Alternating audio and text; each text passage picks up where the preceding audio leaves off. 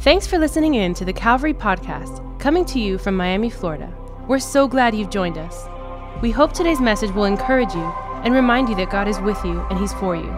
Here's today's message.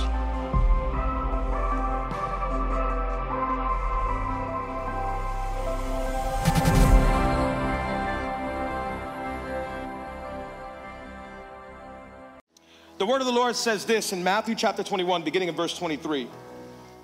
And when he entered the temple, the chief priest and the elders of the people came up to him as he was teaching and said, "By what authority are you doing these things? And who gave you this authority?" Jesus answered them, "I also will ask you one question. And if you tell me the answer, then I also will tell you by what authority I do these things. The baptism of John, from where did it come? From heaven or from man?" And they discussed it among themselves, saying, "Well, if we say from heaven, he'll say to us, 'Why then did you not believe him?' But if we say from man, we are afraid of the crowd, for they all hold that John was a prophet." So they answered Jesus, "We don't know."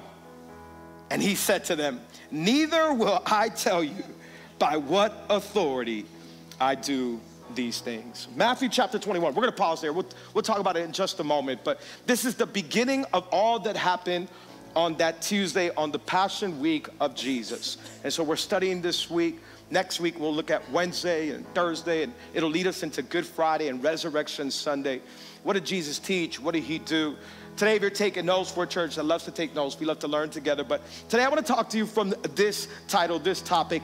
I've got a question. I've got a question. And let's look at this day full of teachings from Jesus, what he said and how it can help us to get to know him better. Let's pray, and then the worship team will join us, and we'll sing one more time. Worship was phenomenal, by the way. And so I encourage you to get here 30 minutes before service, check in your kids, grab some coffee, get in here. You cannot miss worship. It is absolutely beautiful. And so we'll worship one more time, and then we'll go hang out outside in the front patio. Amen?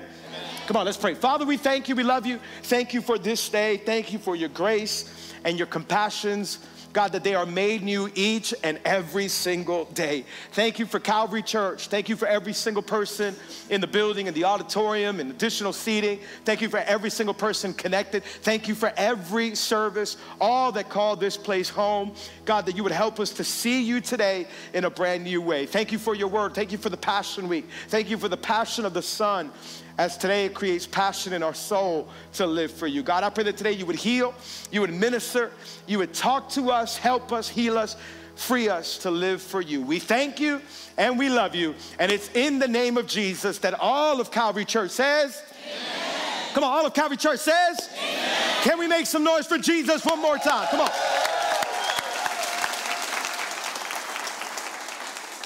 Author William Ernest Henley wrote a very famous poem in the year 1875 that went around the world, and to this day, it is still quoted by many and talked about by many. The poem that Henley wrote is called Invictus. And Invictus is the Latin word for unconquerable, or a person that overachieves and can overcome anything in their life. Invictus was the poem that he wrote. Now, Mr. Henley, since he was young, went through a bunch of tragedies and heartache in life that he himself had to overcome. At the age of 12, he got an infection in his leg, and they had to amputate one of his legs. And obviously, at the age of 12, that's a difficult thing to go through. Later on in his later years of life, his other leg started to have massive problems, was possibly going to be amputated as well, but he overcame that with an incredible doctor's help. And so he became an overachiever. And there was this notion in his life of feeling forgotten by the divine, is what they mentioned. He felt as if God was not there because he went through heartache and pain. And so when he writes this poem, Invictus, it's with this tone of animosity toward God, being angry toward God because he wasn't there for him, and he wasn't there in his toughest, darkest moments of life. And so the last stanza of the poem, it reads like this: "It matters not how straight the gate, how charged with punishment the scroll. I am the master of my fate. I am the captain of my soul. Does not matter, there possibly might not be no divine being. I alone am the captain of my soul. I am the own master of my fate. As I read this poem, it really resonated, I think, with myself and with all of us human beings. Humanity has this tendency, this inclination to want to be the drivers of our own life, and there is no divine authority or anybody that can tell us anything. We are the captains of our own soul. We are the masters of our own fate. Can't nobody tell me nothing. You don't know what I've been through. You don't know the challenges I faced. You don't know the heartache I've had to overcome. So I alone am going to drive my own life. I'm the captain of my soul, the master of my fate. I control me. What we do not want is somebody to interfere or disrupt our life. One of the things that humanity has is that we do not like interferences or disruptions. In fact, our phone now has an option that is called do not disturb, because we don't like being disturbed. This morning I woke up 5 o'clock in the morning. Baby Aria is asleep. She's been fighting a cold all week, has not been able to sleep. We finally got her to sleep a really good night last night. So this morning as I wake up, I'm trying to take a shower and open up drawers and trying to get ready in pitch black. Diana's like, don't you dare turn on one light, because if you disturb her sleep, this baby is going to cry her head off. And so I don't know what I'm picking out. I have no idea. Where am I? Diana's like, shh. Don't disturb, because if you disturb this baby, you know what's going to happen. That baby is going to scream and yell because she has not had a good. Don't you disrupt her sleep. Yeah. Isn't it funny that same attitude when we're infants follows us in our life? Don't you disturb me as a teenager, Mom. Dad, don't you tell me what to do. I know who my friends are. They got my back. Don't tell me I have to wear no seatbelt, Mom. I look cool leaning back. Right, we don't want nobody to tell us anything. And then we get into adulthood. And come on, those same tendencies follow us. Don't tell me how to live my life. Don't tell me how I should live my marriage. Don't tell me how I should raise my kid. Definitely don't tell me how I should spend my money, Arnold, and how I should tithe. Can't nobody tell. It's the ego, by the way. And all of us have an ego on the inside, and we don't like it when people mess with the ego. Be careful with the ego. In fact, I believe the ego, what it does is that the ego overestimates your strengths, but yet underestimates your needs. The ego would tell you you are smart enough, strong enough, can't nobody interfere with your life. You are the smartest person in the world. Rule your life however you want. You are the captain of your soul, the master of your fate. But it will underestimate your need for people in your life. And every single one of us, no matter how strong or smart or intelligent or focused we are, we need people in our life to pray for us, to help us, to mentor us, to coach. Anybody glad for coaches? You've had pastors, come on, we need some people in our life. I'm glad that I have my parents around, that I've had pastors around, that I've had leaders around to help me live my life. Yeah, come on. Because your ego is not your amigo. You're welcome. God bless you. Your ego would tell you, don't listen to nobody. Don't get advice from nobody. You got this on your own. I'm the captain of my soul. I'm the master of my life. One of the things that we love is control. I want to control my life. I want to control my decisions. I want to control whatever my feelings tell me, I want to do that.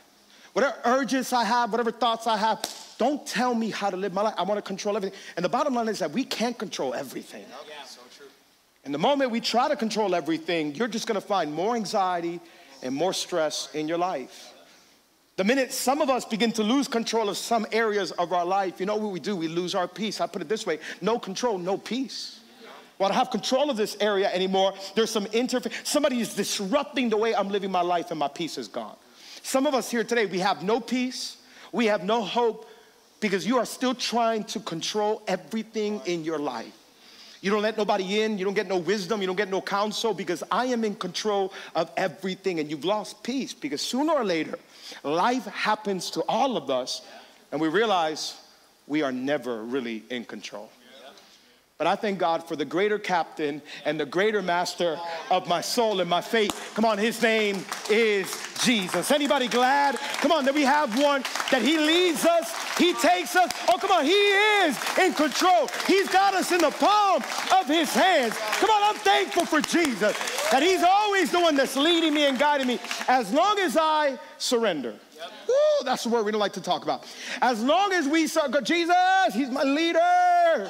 Surrender that area of your life. No, surrender. I put it this way today, a surrendered life is a successful life. The more we surrender, the more you'll win in life. Oh God, I surrender this area of my life. God, I surrender, but we don't like to surrender. Oh, I'll give Jesus my worship. Jesus, I love singing with the Sunday choir at Calvary Church. But can you surrender that alcohol addiction you have? No, this is mine and I got it under control. I don't need to surrender that. I'm good. I don't drink that much on Tuesdays. But I won't surrender the rest of it. Can you surrender that pornography addiction you have? No, this is my... Can you surrender your marriage issues and let God? No. Can you surrender your money? No, not my money. I give him my heart. I give him everything, but not my wallet because I got my mind on my money and my money on my mind. I can't. But a surrendered life is a successful life. When we finally throw our hands up and we say, God, I don't understand and I can't control everything. And he gives us a peace that surpasses all understanding. Jesus is going to go into some profound teachings on this Tuesday. This is now day 3 of the Passion Week. We've been studying the Passion Week of Jesus. We've been studying what happens in the final week of Jesus' life. And I love it. I hope you really are studying on your own. I hope you're opening up the Gospels and seeing what's happening in the life of Jesus on these final days. Because Jesus, he is about to get to this 3rd day. And this 3rd day, it must have been the most exhausting day for Jesus because he taught literally from sun up to sundown. In fact, it's going to be the last time that he teaches in the temple. And what he teaches, we have to lean in and listen to because Jesus is the most historical, polarizing figure that ever lived. Everybody knows Jesus. And if there's somebody this important, we should lean in to see what they say on the final days of their life. We lean in to see what celebrities say, what geniuses say, what athletes say, how much more the risen Savior. Come on, we should lean in and say, what does Jesus say? And we should really study the Passion Week because it should create a passion life in us. Like, how could Jesus, with just a few days away from being horribly crucified, literally bleeding out to the point that they ripped him open, that you could see his bones, how could he teach and be compassionate and kind? He's a few days away from being betrayed, yet he's loving the world. Yeah. Come on, that alone is a lesson for you and I. If we knew somebody was going to backstab us in 2 days, I'll backstab them first. Don't judge me, you'll do the same thing. Him knowing yet he's loving, kind, and compassionate, prays for his enemies, teaches. Jesus is absolutely incredible. He's prepared for this final moment of life. Sunday, he wakes up. What does he do Sunday? He grabs a donkey and he rides it on a donkey. It's Palm Sunday. We talked about this a couple of weeks ago. Basically declaring himself as king, and they know it because the Pharisees, the Sadducees, and the Sanhedrin, they know the prophecy from Zechariah that the one that comes riding on the donkey is the king. And so Jesus is basically declaring himself as king. That's Sunday. Monday, he goes looking for spiritual fruit, and he finds a fig tree that only has leaves and no fruit. He goes into the temple, and they've absolutely destroyed the temple, rearranged its purposes and mission, and that's when he cleans out the temple. He basically condemns the tree and the temple. That's what we talked about last week. Now, he goes back to Bethany. Remember, Bethany is a small town that's about 2 miles away. He goes back up to Bethany with his friends, his disciples, and he's hanging around with Lazarus, Mary, and Martha. He wakes up on this Tuesday morning. Tuesday morning, he goes on the way back into Jerusalem. And so they're on a trip together. They see the tree that he cursed the day before. That's where he gives a lesson that we talked about last week, early Tuesday morning. But then he enters the temple. Get it, we're on day 3. He enters the temple, and there he begins to teach all around the temple. He walked while he taught, and he taught while he walked. And so he's surrounded by people. I mean, the fame around Jesus at this point is at an all-time high. It's Passover week, meaning Jerusalem, it's a festival. It's Calle Ocho on steroids. This thing is packed. Everybody's in Jerusalem because it's a big, big week. They know who Jesus is because word has gotten out that Jesus is there. He's the same one that raised Lazarus from the dead a week and a half before. And so what happens? The religious leaders, you know what they're plotting? They're plotting to kill Lazarus. What the Bible says. They're like, we got to get rid of this evidence. This man was dead and Jesus brought him back to life. They know that just 2 miles away in Bethany, outside of Lazarus' house, is ABC, CBS, and TMZ. And everybody's like, you were dead. How did it feel? He's like, I was dead, bro. And how'd you come back alive? I don't know. Somebody called my name. His name is Jesus. And when he calls your name, come on, everything comes back to life. And people are like, some people are there now. I was there when they buried him. I don't know how he's wild. Like, it's wild. And so they literally are plotting to kill Lazarus because he's bringing too much attention on Jesus. And now he goes next level. The Pharisees, Sadducees, and Sanhedrin, they're mad at Jesus because he's getting too much attention. He's disrupting, interfering with their plans. All the religious leaders, the Pharisees, Sadducees, the Sanhedrin, they got this under control. They're basically paid off by Rome to control the people and to control the religious atmosphere.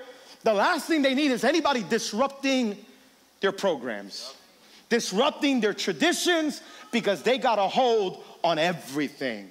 But when Jesus shows up, he changes everything. And they're getting antsy, they're getting angry, they're getting aggravated, annoyed, because somebody has stepped in that is going to change the game forever. His name is Jesus. And he's flipping tables, and he brings out a whip, and he's teaching things like, if you want to be great, you must first be a master. And if you want to, you must first be a slave. And if you want to be the first, you first got to be last. Everything that he teaches is opposite of how they're living and what they're teaching. And so they're angry. Somebody is disrupting our life. When Jesus shows up, everything has to change. That's why today, as soon as you hear the message of Jesus, it causes something on the inside, because you have to make a decision. Either I live for him or I ignore him, and I say he's not Lord. He changes that. Anybody glad that Jesus, he steps in, he changes lives? Oh, come on. He grabs a heart of stone and he turns it into a heart of flesh. He grabs a depressed soul and he turns it into a heart of joy. Jesus steps in and the sick get healed, the lame begin to walk, the blind can see. Jesus changes everything. He'll step in your life, he'll step in mine. We need Jesus in our city, we need Jesus in our schools, we need Jesus in our country, because everything has to change when he shows up. Come on, if he changed your life, why don't you give him a praise? Come on, he's a good God. Some of us were lost until he stepped in. We don't know which way was up, which way was down. Some of us were getting ready to drive off the cliff of our moral lives until Jesus showed up and turned our life upside down, which is really right side up. Come on, because when he shows up, everything changes. Some of you today, you need Jesus to show up in your life. Some of us here, we were drinking until we couldn't feel anymore. Some of us here were stuck in bondage, and we were so blind until Jesus showed up. Some of us in here, we were cheaters, liars, drunks. Our life was a mess until Jesus showed. He's the great disruptor. C.S. Lewis calls him the transcendental interferer, meaning he transcends everything and interfere. He'll interfere with your politics. He'll interfere with your relationships. He'll interfere with every area of our life. Some people don't like that. Most people don't like, most of us don't like that because it messes with our sin nature. Jesus, don't you tell me what to do. And so the Pharisees, the Sadducees, and the Sanhedrin, the religious leaders, political leaders of that day and time, they're like, here comes Jesus again. It's Tuesday, he walks into the temple and he begins to teach, and everything that he's teaching goes against what they're doing. And so they're like, we got it. We're going to kill him. This is what we're going to do. We're going to ask him some questions, trap him, and that way we kill him. And so they go up to Jesus, Matthew chapter 21. Matthew chapter 21, we just read this. And when he entered the temple, the chief priests and the elders of the people came up to him as he was teaching, and they said, excuse me, by what authority are you doing these things? Who gave you this authority? Everything, that mess that you created yesterday and you drove us out, so you whipped some of us. Now all that you did on Monday, who gave you this authority? And then let's see what he says, because we'll trap him. And Jesus goes, okay, you got a question for me? I got a question for you. And if you answer my question, I'll answer your question. Question. John the Baptist, was he from God or from man? So the Pharisees, the religious leaders, had to say, hold on, Jesus. Give us 1 second, we'll answer that. You ever seen Family Feud when the family gets together? They're like, give us 1 second. And they're talking amongst each other and they're like, okay, he's pretty good. He's pretty good, because if we say John the Baptist is from God, they'll say, how come you never got baptized and you didn't follow his orders? Okay, so we can't say he's from God because we dismissed John the Baptist. But if we say he's from man in front of this whole crowd, we'll lose the crowd, because the crowd loves John the Baptist. They recognize he was a prophet. And so they're like, what do we say? I don't know. We don't know. You know, some of them are mad. They're like, my God. And so Jesus goes, okay, cool. Then I'm not going to answer your question. Basically what Jesus is saying is, you know the answer, but you don't want to say it, because you know whose authority I'm under. And if you have to admit that, that means you must come under my authority. Basically, Jesus says, I've got a question. First question for us today. You can write this down. Who is your authority? Hey, humanity, who is your authority? Jesus is asking them, and he's asking us a question today. Who's in the authority of your life? Who's ruling your life? Who's leading your life? Because some of us, we're ruling our own lives. We're the captains of our own soul. We're the masters of our own fate. And he's like, you know you can't not lead your own life, because it will lead you to destruction. Oh, so they don't want to answer, because if they answer, you must come under the authority of Jesus. And Jesus, he demands a response, not just verbally, but with our life. Jesus, his teachings weren't just nice things that he said. No, they demand an answer of our soul. He doesn't say, hey, I'm one of the ways to get to the Father. No, he says, I am the way, the truth, and the life. And people always throughout his teachings, they go, by what authority does he do these things? He spoke with authority. He taught with authority. The Pharisees, the Sadducees, and the Sanhedrin, they couldn't get it. They're like, no, he's disrupting our program. Many of us today, we run from Jesus because we don't want him to disrupt our fantasy world. No, I want to live my life however I want to live. And so they were trying to trick him. And so what we do is that a bunch of us, come on, humanity does this. We analyze and rationalize Jesus. There's a bunch of people today that they don't believe in Jesus, don't want to follow Jesus, because they know it means submission to Jesus, surrendering to Jesus. So they'll start rationalizing. I don't know about Jesus. He said some things that were questionable. Oh my God, they were harsh. I like following my own orders. And so Pastor Alex Sagot, he said this: we think to examine Jesus intellectually, but he turns things around and he examines us spiritually. He turns the searching gaze on us. By whose authority are you under? Who's the authority of your life? Jesus demands an answer like, who's ruling your life? Who's ruling my life? How are we making choices? Who's the ruler of your life? Who's the authority of your urges, your feelings, your desires? Do you do whatever you want, or do you have authority over you? Is it culture? Is it society that's telling us how to live? Who's the ruling authority? Today, humanity wants to do whatever they want to do in their own eyes. Oh, the religious people can't tell us who we marry and who we can't marry. They can't tell us what genders exist or don't exist. They can't tell us how we should raise our families. They can't tell me if I could or could not do, because they're ruling their lives by their own selves. And this is how we all want to do it. Do not disturb. Do not interfere with my life. I'm the captain of my own soul. And so nobody can tell me anything, but Jesus shows up and he says, I am the authority. And if you choose me, I'll bless your life and I'll show you everlasting life. But if you don't, you're going to find some difficult times. And he goes on to say, Tuesday's full of teachings, and I'm just picking a few because there's so many parables that he taught on that Tuesday. But he goes on to talk about him as the chief cornerstone. And he says, I'm the cornerstone that they talked about in the Old Testament. And he says, and some people will build their lives on this chief cornerstone. Others will be crushed by it. Jesus is offensive. You either build your life on that rock or you stumble on that rock. I don't know if this rock is true. Jesus, the cornerstone. If he's the authority of my life, I submit and surrender my feelings, my urges, my desires to the ultimate authority, which is the Creator God. And he rules my life. The Pharisees, Sadducees, and Sanhedrin, they could not do it. They're like, oh, he's interrupting our program.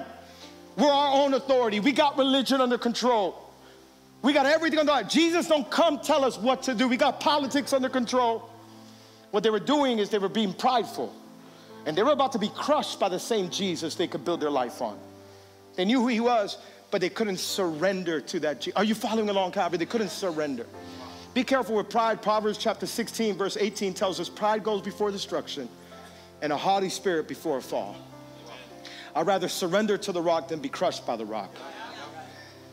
Today, some of us are dealing with pride, and Jesus is asking, who is your authority?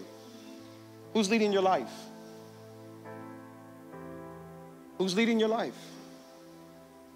I just sense in my heart there's people in here today, you've been leading your own life and you've had that spirit. Can't nobody tell me nothing. I got this. But you know it's led to heartaches, headaches. Today, if you surrender, I'm telling you, you'll find life. You'll find peace. It's the best life. And he invites us, come on, come on. Are you thirsty? Are you hungry? Come to the living water. Come to the daily bread. Come on, he sustains our soul. Pharisees, Sadducees, the Sanhedrin, the political religious leaders, they're upset. The Pharisees had religion under lock. They wanted it their way. The Sadducees, they were political leaders. Some of them didn't believe in God. That's why they were sad, you see. Bad joke. Pharisees, Sadducees, and the Sanhedrin was almost like the Supreme Court of the state. They got more questions. Now, they come up to Jesus. Matthew chapter 22, verse 15 through 22, a little bit more. It says, then the Pharisees went and they plotted on how to entangle him in his words. And they sent their disciples to him another group of questions. Teacher, we know that you are true and teach the way of God truthfully. And you do not care about anyone's opinion, for you are not swayed by appearances. Then tell us, what do you think? Is it lawful to pay taxes to Caesar or not? But Jesus, aware of their malice, he said, why do you put me to the test, you hypocrites? Sweet, kind Jesus. Show me the coin for the tax. And they brought him a denarius. And this is all Tuesday, third day, right before he goes up to the cross in a few days. Whose likeness and inscription is this? Meaning, what's the image on the coin? Verse 21, they said, Caesar's. And then he said, therefore render to Caesar the things that are to Caesar, and to God the things that are to God's. When they heard it, they marveled, and they left him and went away. Okay, we're about to close. What is happening now, okay? More stuff is happening. He teaches them parables. He says, you're like the ones that didn't take care of the vineyard and you killed the son of the vineyard, all that. He's teaching them parables with Matthew, Mark, Luke. You'll read all the parables that he taught them that day. But then they come with more questions. Hey, what do you do with this? Do you pay your taxes to Caesar? They're trying to trick him to see if he would dishonor Caesar. Because if he dishonors Caesar, they have a reason to murder him. Oh, what do? Do you pay taxes to Caesar, son of God? And Jesus is wise. And he's like, I've got a question. Whose image is in the coin? And they're like, Caesar's? Okay, then render to Caesar, give to Caesar what belongs to Caesar. What he's doing is a Hebraic way of teaching and answering. You answer a question with a question. And he's also, he's tapping into what they know to be true. He's saying if the image reflects the owner, then you give the owner what is to the owner. This belongs to Caesar, so you give it back to him. Don't try to trick me. I'll honor Caesar. But I'm made in the image and likeness of God, and so are you. You are made in his likeness, in his image. That means if you give to Caesar what belongs to Caesar, then you need to give to God what belongs to God, which is all of your heart, all of your soul, all of your mind, because you're made in his image. You got the thumbprint of God on your soul. And they know it. Deep down inside, they know it more. On top of that, moreover, they know Jesus is the Son of God. They know that. And if they know that, they got to render their worship and love to God. But they won't because they're stuck in their pride. And he's like, you give to Caesar what belongs to Caesar, but you give to God what belongs to God, which is all of their souls, all of their lives. Basically, question number 2 is, what do you love? Jesus asked today, who's your authority? Number 2, what do you really love? The Pharisees, they really didn't love God. What they loved was positions. They loved titles. Jesus confronts them all throughout the Gospels. He's like, you just want the finest robes, and you just want to sit in the very front row next to John and Adam, and you just want to sit right in the front row. You want to look good with your religious, superior piety self, but you don't love me. Your hearts are far from me. You just want to show off. You just want to enslave people with religion, but your hearts are far from me. What do you really love? Because if you really love me, render to God what is to God. You're made in his likeness and his image. Your love, your devotion, your worship, your attention, it should be to the Creator, the Sustainer, the one who made us and created us in his image. All of my life, I surrender it to the one who made me. I didn't make myself. I don't know how to make humanity, but he made it. So I give him worship. I give him my love. I give him my attention. I give him all of my soul. Come on, today. Humanity's arrogant. We can't even invent life, and yet we think we are the ones that we should worship. We are the ultimate authority, and we love positions, titles, money, salaries. He said, you're loving the wrong thing. And he talks to them. They bring up, okay, if in the resurrection, what happens if somebody loses their wife or their husband, and the wife is left alone, and they ask him a bunch of questions. Well, who does she marry to in the afterlife if she married multiple people? And he's like, you don't even read the word. That's how he answers it. If you will read the word, you will know we're not married in the afterlife. You're so far from me, you don't love me. You don't love me because you're not in my word. Come on, that's a confrontation for me. That's not a confrontation. You love me? When's the last time you read scripture? And so we just use church and God like a checkoff list on a Sunday so that we can feel good on Monday. And God's like, I want your heart. I want all of your devotion. And so they're like, this guy's talking. He's from another world. Yeah, absolutely, he's from another world. He's the Son of God. So one of the scribes comes up to him, Matthew chapter 12. We're about to finish. I know Tyler's been playing for a minute, but we're about to finish. Another scribe comes up to him and they say, Jesus answered. They ask him, what is the most important commandment? The scribe asked him. There's another question. And Jesus answered, the most important is, hear, O Israel, the Lord our God, the Lord is one. And you shall love the Lord your God with all your heart, with all your soul, with all your mind, and with all your strength. The second is this, you shall love your neighbor as yourself. There is no other commandment greater than these. They keep trying to trap him. And how he answers is like, what do you love? You know the 2 greatest commandments. Love the Lord your God with all that you have. Do you do that? What do you love? He's confronting them on this day of Q&As.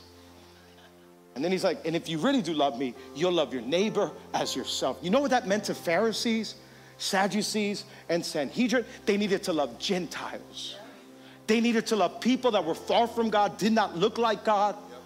You know what that means for us? That we can't pick and choose who can come to church and who gets love in our city. We're gonna go through every street. We're gonna go down every neighborhood. Oh, come on. The race does not matter. Color of skin does not matter. Come on, Calvary. We're building a kingdom church.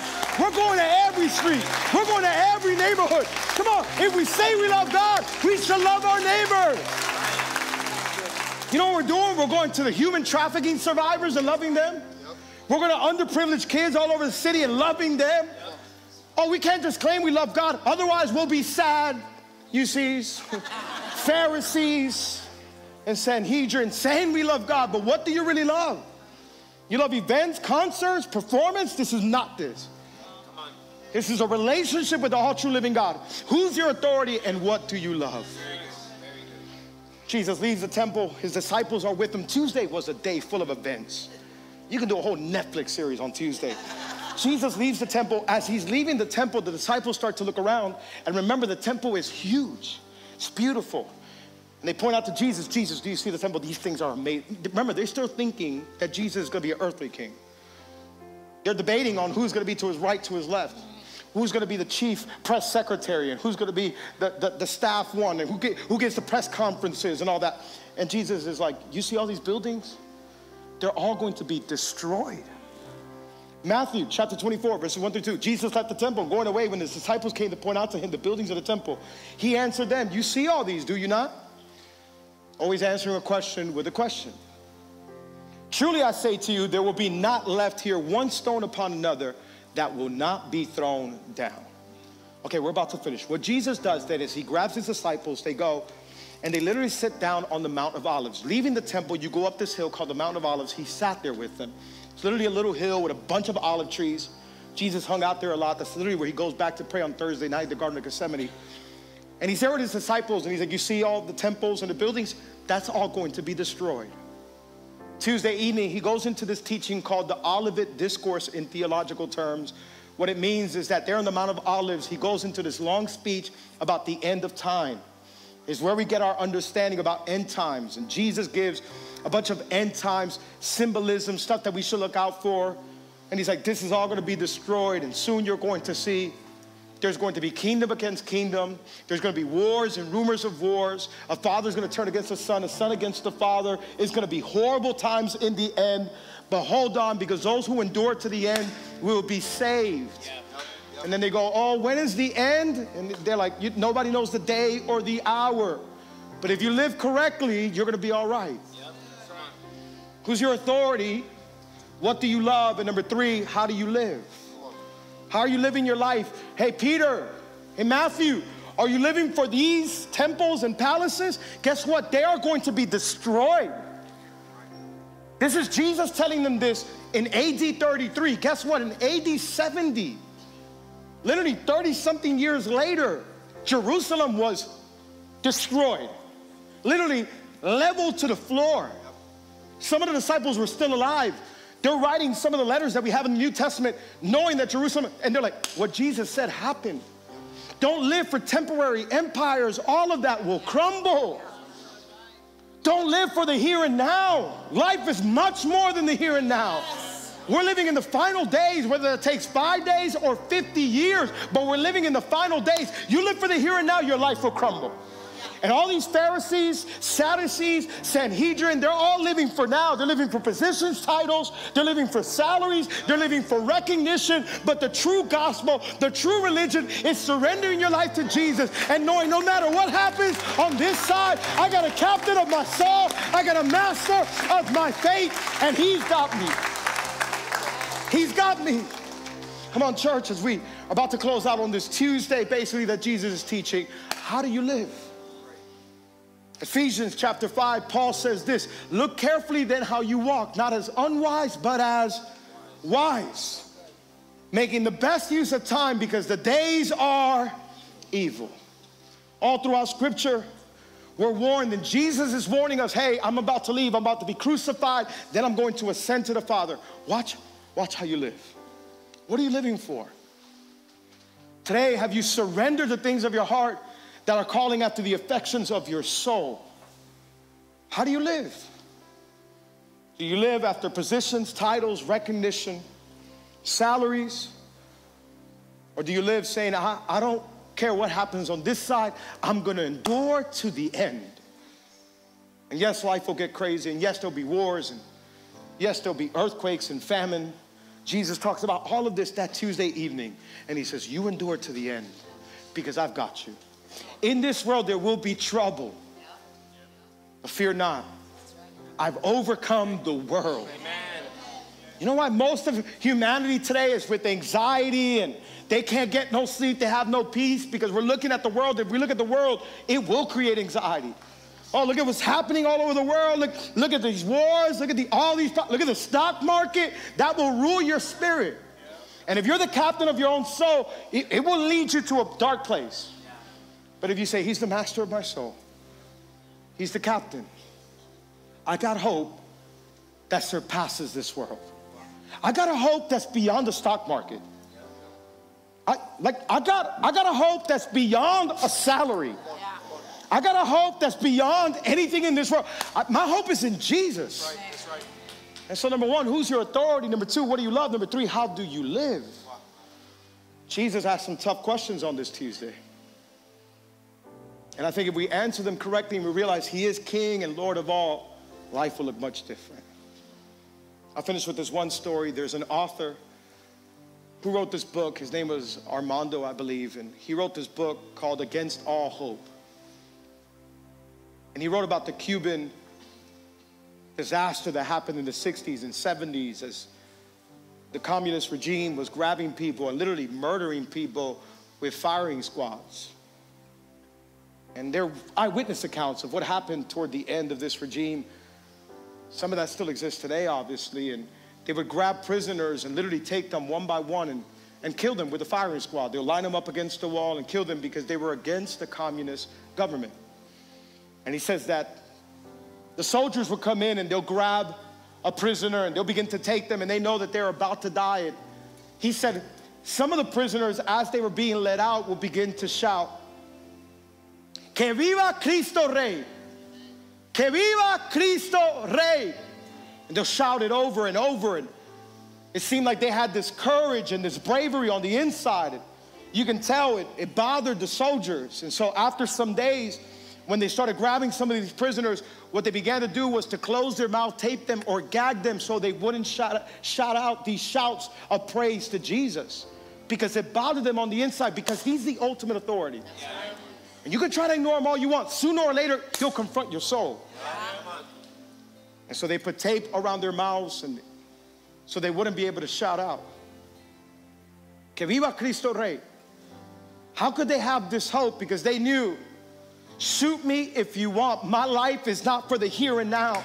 I got life forevermore with the King of Kings and the Lord of Lords. So we shout today, long live King Jesus.